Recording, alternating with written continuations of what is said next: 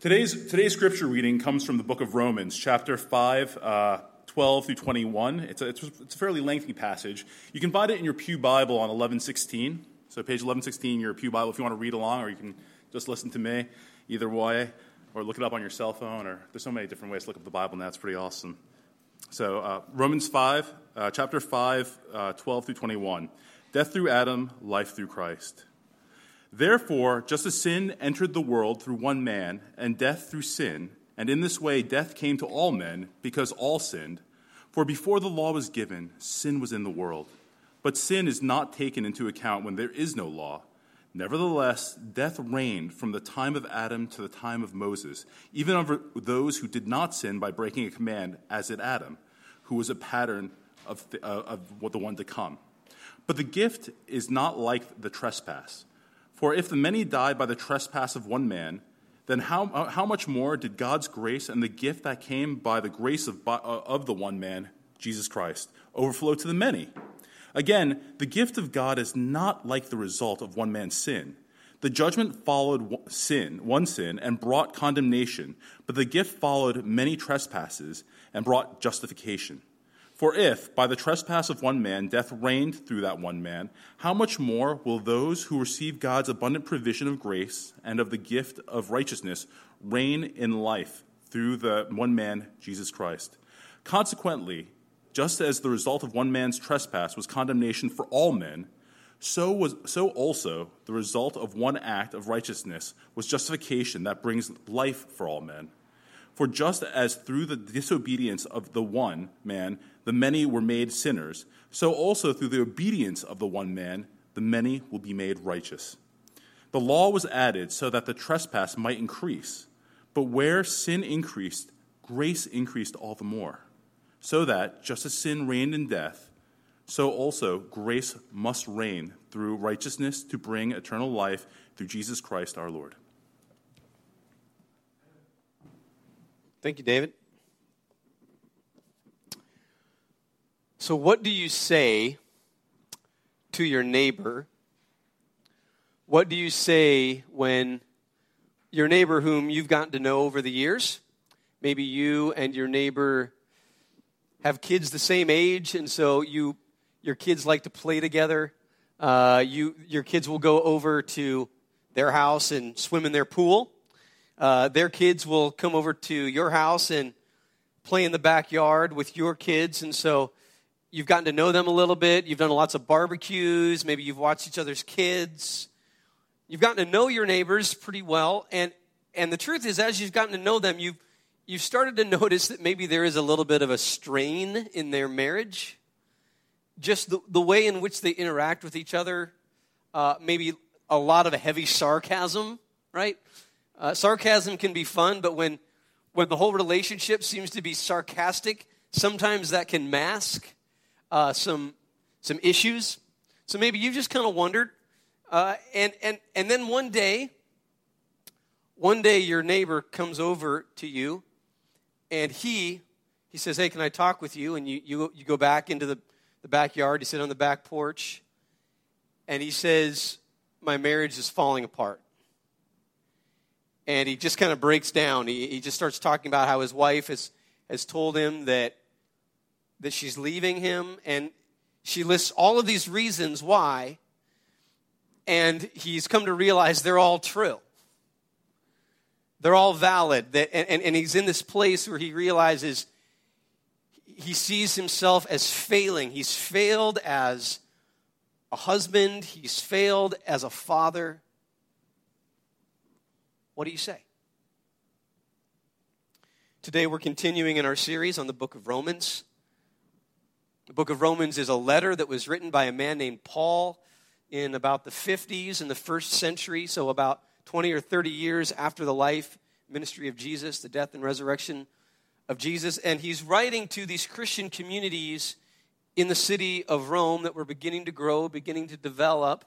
And what we've seen as we've been going through this letter is there's this theme, and that theme is that Paul is announcing, he is reminding them of the good news that is true, the good news that has come to this world because of the person of Jesus, what God has done through him. So the whole book is sort of unpacking this good news. But one of the things that we've seen from the beginning, is that the good news often includes bad news. And isn't that often true in life, right? Sometimes good news, there's bad news that leads to the good news. The good news comes as a solution to the bad news. Like when you say, hey, let's go out to eat tonight because we don't have any food in the house, right? That's bad news. Good news, let's go out to eat, right? Hey, honey, I bought you a new car. Good news. Because I totaled your car. That was the bad news, right? So oftentimes, good news, there's bad news involved as well. And that's what we've seen. It's true here as well, that the good news of the gospel, the good news of Christianity, has bad news. It comes in a response to bad news. And we've seen that throughout the letter, and it emerges here again. In fact, in some respects, some scholars even see this passage in a way of as summing up a lot of what Paul has been saying in the first few chapters. And so again, we see this idea that there's bad news. And I think we can just sum it up this way. What is the bad news? And here's what it is. Everyone is broken. Everyone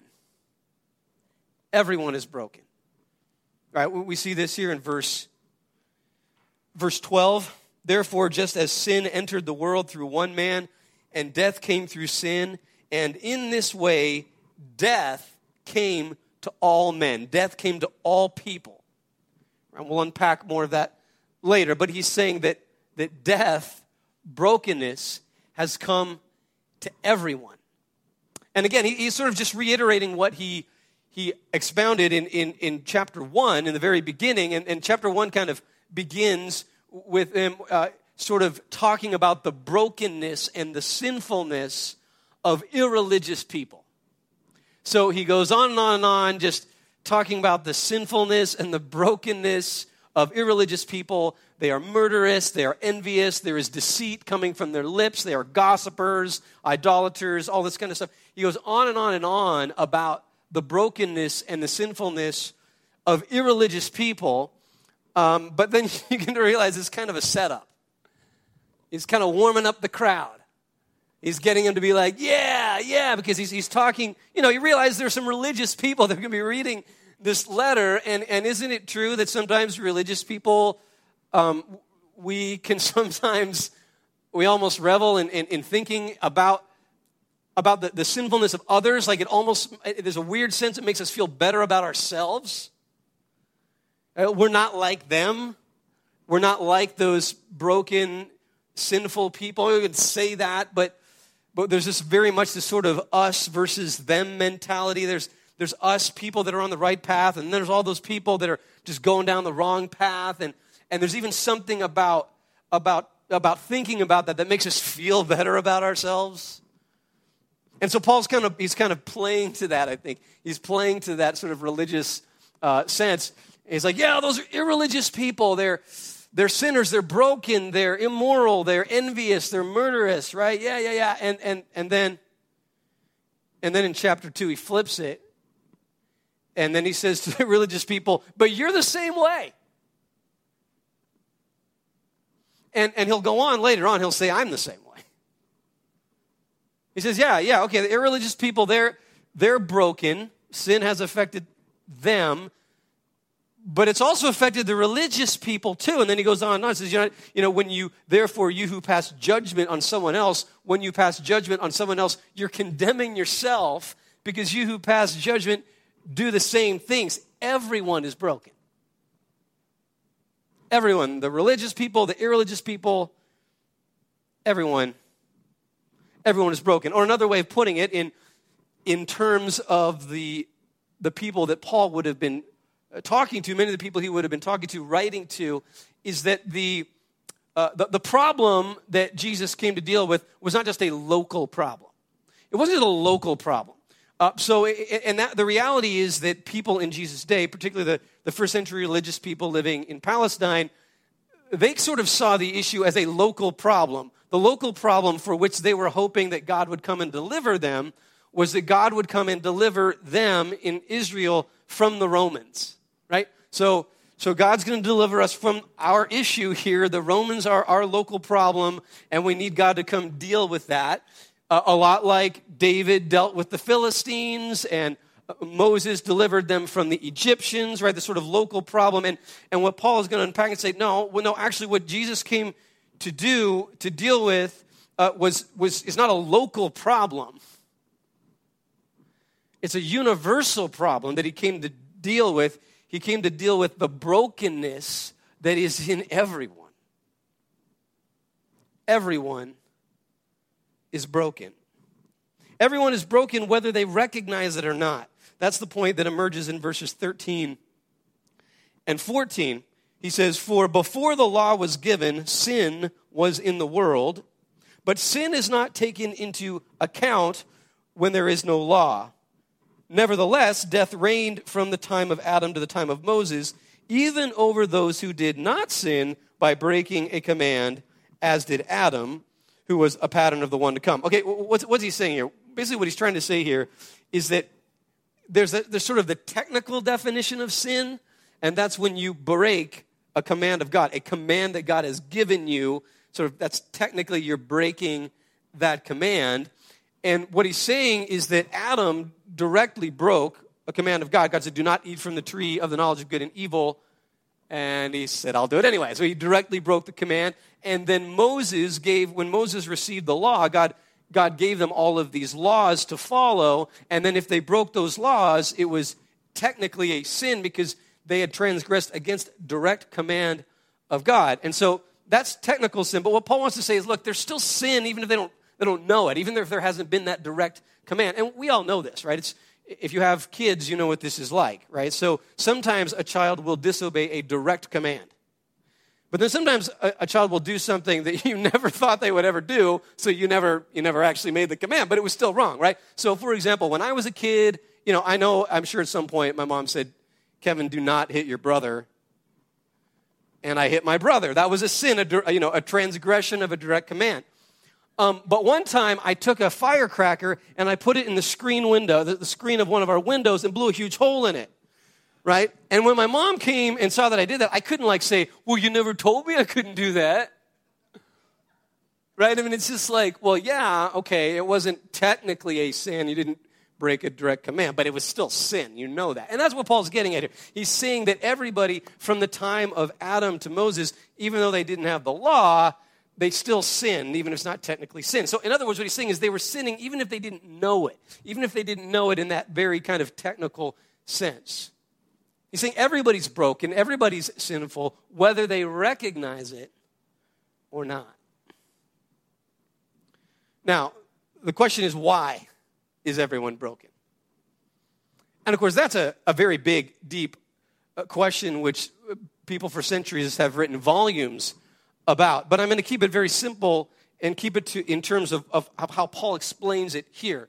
Understanding, of course, it's a bigger issue with many more questions. Why is everyone broken? And the answer that he gives, he doesn't actually give a philosophical answer. He tells it in light of a story. He says everyone's broken because of Adam. Everyone is broken because of Adam. And we see this, it just emerges over and over again. He says it a number of different ways. In verse 12, "Therefore, just as sin entered the world through one man, and death came through sin." Then again in verse 14, "Nevertheless, death reigned from the time of Moses." Verse 15 is a better place. "But the gift is not like the trespass, for if the many died by the trespass of the one man," right? So there is again, verse 17, "For if by the trespass of one man, death reigned through," on and on again. So he's reiterating this idea that this brokenness, this death, came through Adam. I think it's interesting because what he's getting at is he's saying that we are broken because of our beginnings. We're broken because of what took place in our beginning. And I think that's interesting because I remember one time I was filling out a form for a counselor, to go see a counselor.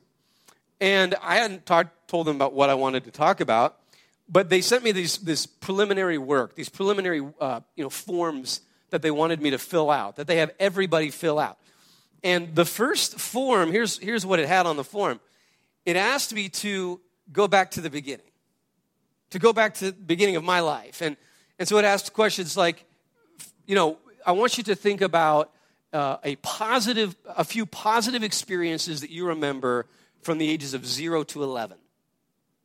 And write down, what were positive experiences that you had that shaped you from the ages of 0 to 11?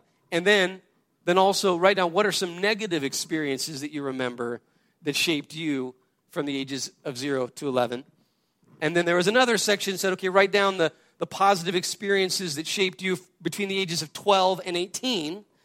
And then also, what are some of the negative experiences that shaped you from the ages of 12 to 18? This idea that, I don't know, we don't know what your problem is, but it probably goes back to the beginning. That at least to some degree, the issues or brokenness that you may be dealing with go back to the beginning. And I think what Paul is showing us is that as it is for humans, so it is for humanity. As it is for humans, so it is for humanity. To understand the brokenness of humanity in the big picture, we've got to see that just like with a human, you've got to go back to their beginning. If you understand the brokenness of humanity, you've got to go back to the beginnings of humanity. You've got to go back. You've got to go back. You've got to go back in history. And of course, what's interesting is that Paul, throughout the letter, seems to be suggesting if you want to understand the answer to this question, you've got to go farther back in history. So, for example, when he's dealing with the issue of justification, he deals with this issue of justification, and justification is the question of who is right with God. Who are the people who constitute the family of God who are in right relationship with God? And if you are a part of that covenantal family, then you are justified. You are in right relationship with God. And so this question was a question that was debated a lot in the first century amongst the Jewish communities. Who is justified before God? And of course, the answer that everybody was giving, well, okay, the people that are justified, they'd say, well, you got to go back to Moses. The people who are justified are those who obey the law. They follow the law of Moses. And if they follow the law of Moses, then that marks them out as the people who are right with God. And what's interesting, that's what most of the debates were about, right, in the first century. And Paul comes along and he takes that whole conversation. He says, no. You got to go back. You got to go back farther. You've got to go back in history. You don't just go to Moses if you want to understand who's right with God, who's justified before God. You've got to go back hundreds of years to Abraham.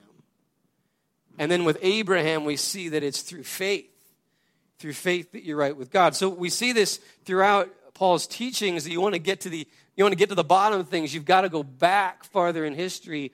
And ultimately, that's what he's saying. If you want to understand what Jesus came to do, if you want to understand the problem that Jesus came to deal with, you've got to go all the way back to the beginning. You've got to go back to back to Adam.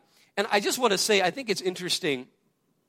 I think thinking about this idea of Adam having such an impact on humanity, and I don't think this should surprise us that much, because if you just think in recent history about individuals who have had a tremendous impact on history, right? It's remarkable. I mean, you think about something like, if Ben Franklin had not, got struck, the kite struck by lightning. I don't know if that's really what happened or not. That's what I learned in science class in like 6th grade. So maybe it's not true, but like if he hadn't discovered electricity, where would we be? The impact that one man had. What if Adolf Hitler, as a soldier during World War I, had been killed and had never risen to power, right? Imagine the impact in that case for evil. Imagine the impact that one man had on world history. It's remarkable. What if George Washington had decided to side with the British, right? How different might we all be? That one man, the impact that he had on all of us. What if Martin Luther had decided to remain a Catholic monk? I wouldn't have married my wife.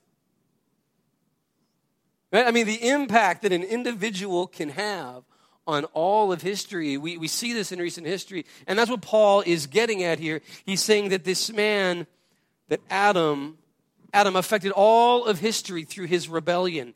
He turned away from the opportunity for life, and in turning away, it affected all of humanity. Now, one of the things we just need to say is that when you start getting into very specific historical questions, who was Adam? When did Adam live? How exactly, where exactly was Adam?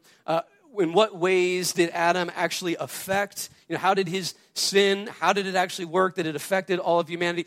There are all kinds of different answers. People debate those kinds of questions all the time. You have very different, widely different views, and part of the reason why there's debates about it is because the reality is that the Bible is somewhat ambiguous about it. When you look at the story of Adam in the Bible, there's all kinds of metaphorical imagery, there's all kinds of symbolism, and so, for example, I mean, just the name Adam, literally just means the man. That's what it means, right? Like, so if you're like, man, you're totally Adam. That's like, you're the man, right? That's what, right? Adam just means the man, and the word the man actually comes from the word the ground.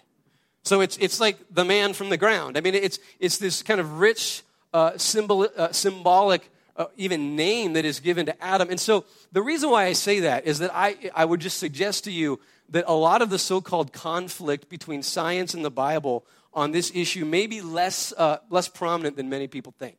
There's a lot of ambiguity, there's a lot of different perspectives on this, and I would simply suggest, certainly for those who are considering the faith, that this need not be necessarily an issue that hinders them from really coming to understand the heart of the gospel. And Paul, of course, Paul's not really concerned about these questions at all, really.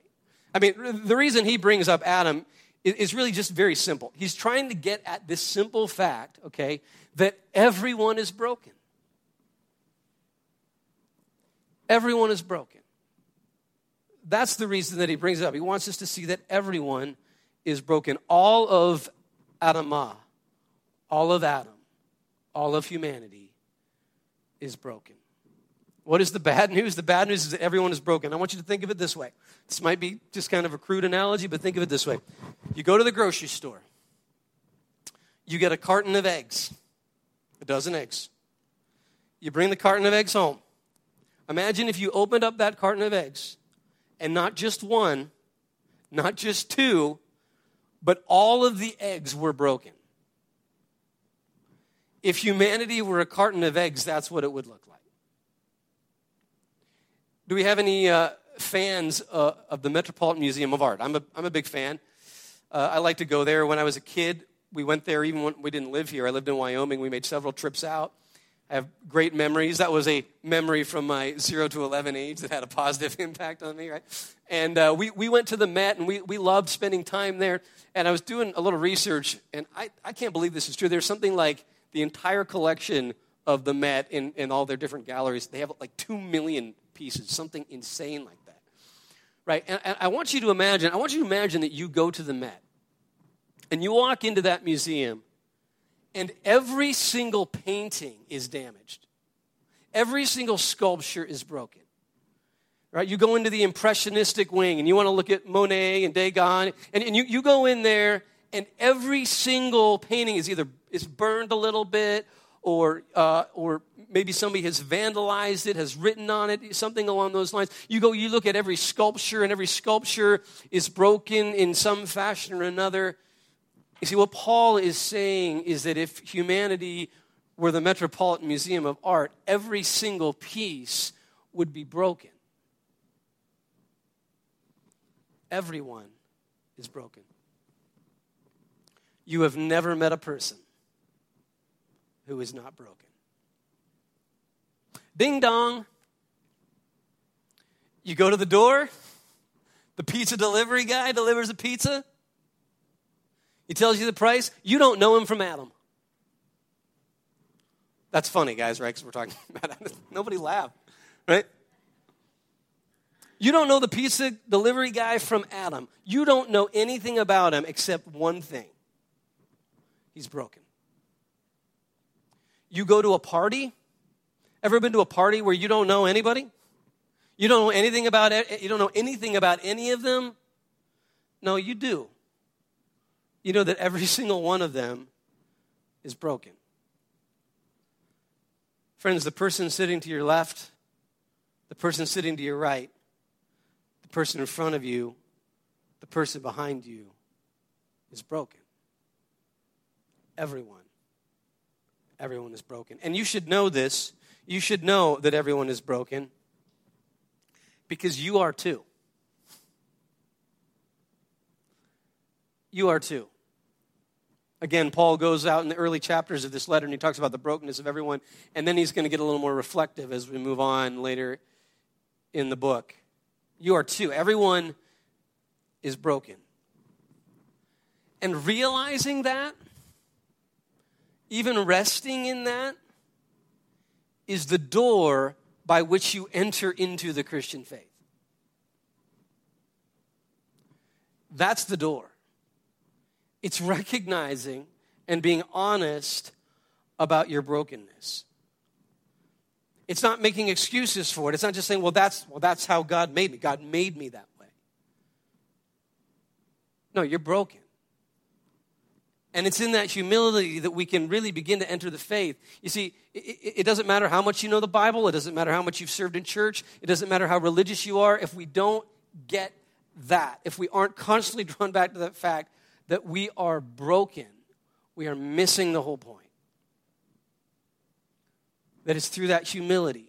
That's why when I look for leaders, that's the number one thing I'm looking for, is individuals who understand their brokenness. They understand, they have this sense that, I'm not worthy. I'm certainly not worthy to serve. I'm certainly not worthy to lead people. That sense that, who am I? I'm a broken person. You see, that's the door. That's the door that allows us to enter into the Christian faith. In fact, I would say that's spiritual maturity. Listen, spiritual maturity, a huge component of spiritual maturity, is a growing awareness of the holiness of God and a growing awareness of your own sinfulness. You see, the point of conversion, the point when a person can really begin to understand what the Christian faith is all about, if this is a timeline and they're going along here, and there comes this point of conversion, two lines begin to diverge. And what happens is, for the first time, they begin to recognize the holiness of God. And they begin to realize, oh my gosh, I'm not close to that. And the interesting thing is that the longer they go and they pursue God and they study, what they realize is that they have an awareness of just how deep that gap is. And the more mature they get, they realize the deeper and deeper and deeper that gap. They realize how sinful they are. Like at first, this guy realizes, oh my goodness, I'm watching pornography. That's sin. And then as he gets more mature, he's like, you know what? Even just the way I think about women, even that is not with God. And it gets deeper and deeper and deeper, and you understand more and more the depths of your sinfulness, and you understand more and more the glory of God and his perfect holiness. And then you know what that does? It makes you need the cross more. Spiritual maturity flows out of a person who realizes their need for the cross, and that just grows and grows and grows. And actually what will happen when that happens is you actually will mature. Your actual maturity will increase. Your awareness of how immature you are will grow. You actually will grow, but what will be growing at the same time is your awareness of this and your need for God's grace, your need for the cross. Humility. Humility is the greatest sign of spiritual maturity. It's understanding that everyone is broken. So that's the first part. That's the bad news. Everyone is broken. But then Paul wants us to see, yes, but everyone can be healed. Everyone can be healed. And that's what he's getting at. And he explains it in a number of different ways with this analogy. In other words, what he's saying is that transgression came through Adam. Grace comes through Christ. Condemnation comes through Adam. Justification, being right with God, comes through Christ. Death comes through Adam. Life comes through Christ. And then it even hints at something that will emerge later on in the letter, and that is that through Adam we are slaves to our sin. but in Christ we reign with him. Everyone is broken, but in Christ everyone can be healed. In Adam, everyone is broken. In Christ, everyone can be healed. And I think that when we begin to understand this, that everyone is broken, but everyone can be healed, I think this is going to change our way of thinking in a number of different ways. First of all, you will begin to have a greater compassion for people. You'll have a greater compassion when you realize that everyone is broken. You'll begin to have a greater compassion, because what you'll realize is that you shouldn't be surprised when people are mean to you. You shouldn't be surprised by that. They're broken. I mean, what you should be surprised by is when they're nice. We shouldn't be surprised. Have a sort of a compassion for people, because why? Why are they acting? Why are they being mean to you? Why are they acting out? Because they're broken. Why is your boss critical of you? And why does your boss seem to almost celebrate making people look bad? Ever had a boss like that? They just seem to almost enjoy making people look bad. Why is that? Because they're broken. They need to tear others down to build themselves up. And whatever it is that you're doing, when you deal with somebody and they hurt you, it's because they're broken. Look, and we know this, right? Because I know that when I hurt other people, it's because I'm broken. So this enables us to have compassion on those when they wrong us. It also allows us to have compassion towards ourselves. When you realize that everyone is broken, you realize that in Christ everyone can be healed. When you realize that in Adam everyone is transgressed, but in Christ there is grace, you'll begin to have compassion on yourself. How many of you here today, here's the reality, you beat yourself up. You beat yourself up with your failures. Because you know them. I mean, you know yourself. You know your thoughts. You know how you spend your time. You know yourself. And you beat yourself up over what you do. And you just have this constant sense that you're never enough, that you're a failure. Listen to me. When you understand the gospel, when you understand that everyone is broken, of course. Yes, you mess up. Yes, you're failing. You are in Adam. You are broken, but in Christ, you are forgiven. When we get the gospel, when we get that everyone is broken in Adam, but in Christ everyone is healed, we'll stop beating ourselves up. We'll show compassion to ourselves, show compassion to others, but not just compassion, we give one another hope. We show them hope. What do you do when that neighbor comes to your house? That neighbor that you've been building a relationship with for maybe many years. Never really had very many spiritual conversations with them. It's been largely fairly superficial, but you've gotten to know them. Your kids have played with their kids. Your kids have been to their house. Their kids have been to your house. You've had barbecues. You've had a lot of fun together. And then just one day he comes over and he says, "My marriage is falling apart. My wife has told me why she's leaving, and she's right. I've blown it." Do you know what you can tell them? You can tell them that everyone is broken, but everyone can be healed. That if they will put their faith in Jesus, if they will surrender themselves to Him, they can receive the grace of God. And it can begin to work in them. It can begin to change them. It might even be able to save their marriage. Friends, this is what our church is about. This is what our church is about. We can get so caught up and confused in all kinds of different things, all kinds of good things. But we can't lose sight. This is what we're about.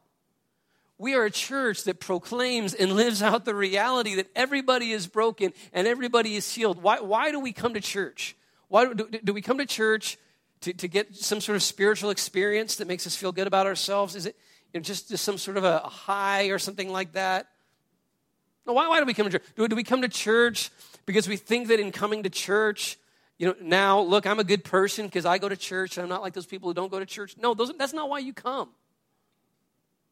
We come to church to remind ourselves and to feed our souls with this truth that everyone is broken, but everybody can be healed.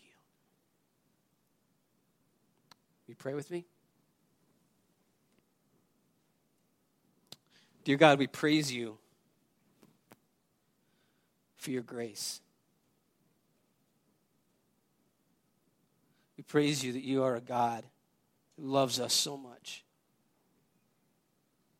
That you came and you died for us, that you took upon yourself the weight of our sin, the weight of our brokenness. God, that we are made right with you. God, we praise you that there is hope. There is hope that you can bring change in our lives, both now and in eternity.